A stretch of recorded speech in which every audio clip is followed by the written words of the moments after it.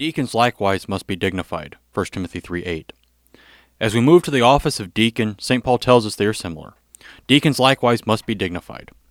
Dignity encompasses many of the required virtues of pastors and deacons. Dignity is truly honor and nobility. Being dignified, deacons and pastors conduct themselves properly. This is why we hold them to a higher standard.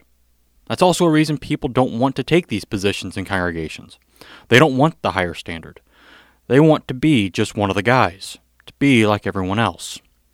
But God calls each Christian to the same higher standard. We are all called to be dignified and to do things properly. A major reason that there are so many divisions in the Christian church today. How are things done and said properly? People have historically differed on these things, but we are still holding ourselves to the higher standard of dignity, a dignity that is only given to us from God the Father. Amen.